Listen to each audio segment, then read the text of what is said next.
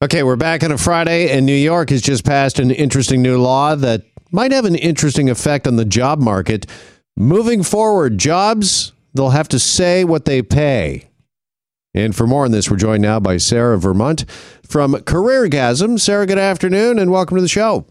Hey, thanks so much. All right, interesting new law. What does New York, what do they hope to achieve with this, do you think?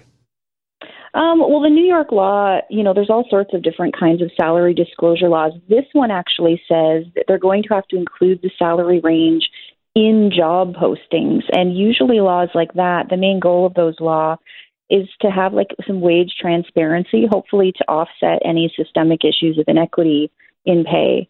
So that's the big goal. But, another goal overall is just to make life easier for job seekers. I think it's so frustrating for job seekers when they're applying for jobs and they don't even know if their job that they're applying for will adequately support them. Yeah, those are the two things that occurred to me as well when I read this story, Sarah. First and foremost, you got to believe this is going to help bring some wage equity to groups who have been traditionally underpaid just because there's more transparency with this.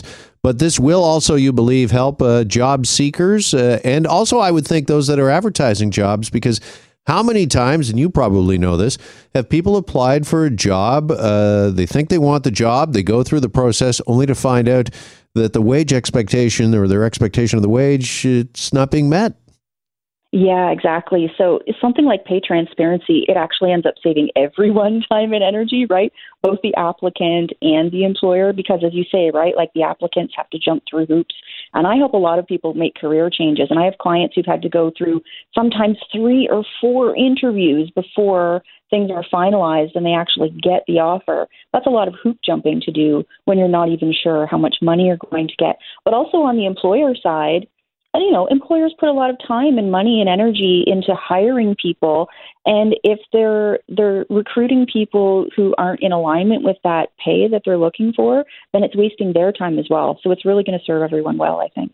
All right. For those that are applying for jobs where legislation like this is not yet in effect, is it wrong? I mean, what is your advice when it comes to interviewing for a job? Is it wrong to ask what the job pays? No, it's not. In fact, you should probably ask that up front with HR when you apply to a job. Some companies will disclose that information if an applicant asks. What's more common, and this is really frustrating for applicants, is that they'll get to the job interview and then they'll be asked what their, quote, salary expectations are. And then employers, they sort of put the onus on the applicant to say what they want to be paid. I kind of think of this as like a Goldilocks dilemma where the applicant has to try and find a number that's not too high, not too low, hopefully meets the expectations of the employer, because a lot of employers don't want to give information about salary, unfortunately, because some employers are price shopping for employees. So in some cases, they're hoping to find people who are willing to work for a lower rate.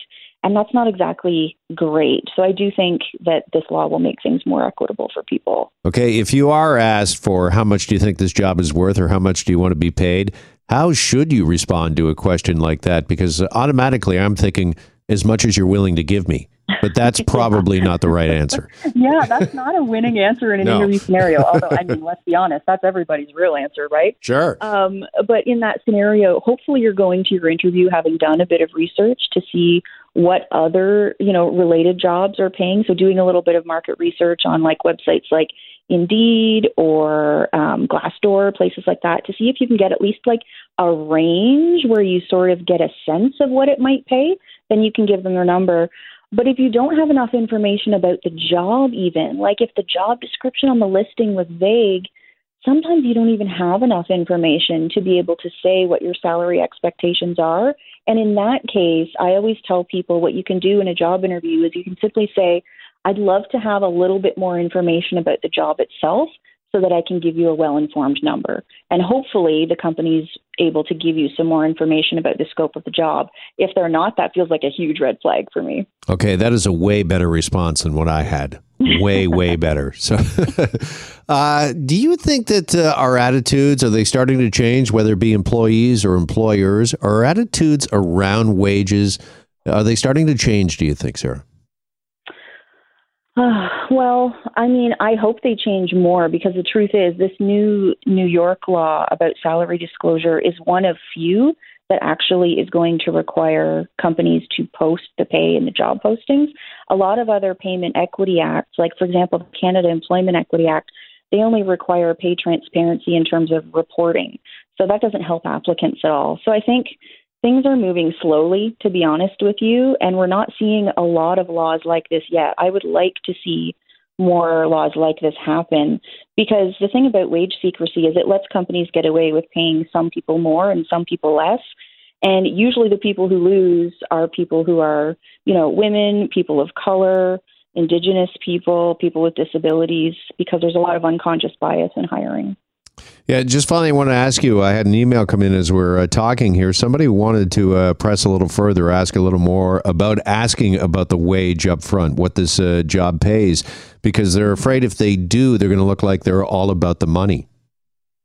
Yeah, I know. And I think that's such a shame, because I honestly think that people should be able to ask what the wage is before they invest a ton of time and money and energy into applying for jobs. So kudos to that person for asking for more information. I think that's what we should all be doing. And hopefully companies get the message and start giving that information. All right, Sarah, really appreciate the conversation with us here on a Friday. Thank you so much for joining us, and have a good weekend. Oh, you too. My pleasure. All right, there goes Sarah Vermont from CareerGasm on this new New York law just passed that moving forward, all jobs, when they're posted, will have to say what they pay. Here on the Jeff MacArthur Show. Hi, it's Shauna, and I might be a bad parent because my kids think French fries are vegetables. Hey, it's Ryan, and I might be a bad parent because I went out for wings when my wife was in the hospital after giving birth. Johnny here. I might be a bad parent because in my house, the tooth fairy gives pocket change. But we're not alone. Len emailed us and said his 6-year-old daughter's Tarzan moment going from love seat to lazy boy by curtains made him more proud than any dance recital. And Andy left his 2-year-old at the rink. All right, guys, I'm sure we're not alone. Like Andy's kid. For stories and confessions like this, make sure you check out our podcast. It's called Bad Parents, and it's available wherever you get your podcasts. I left a glove at the rink.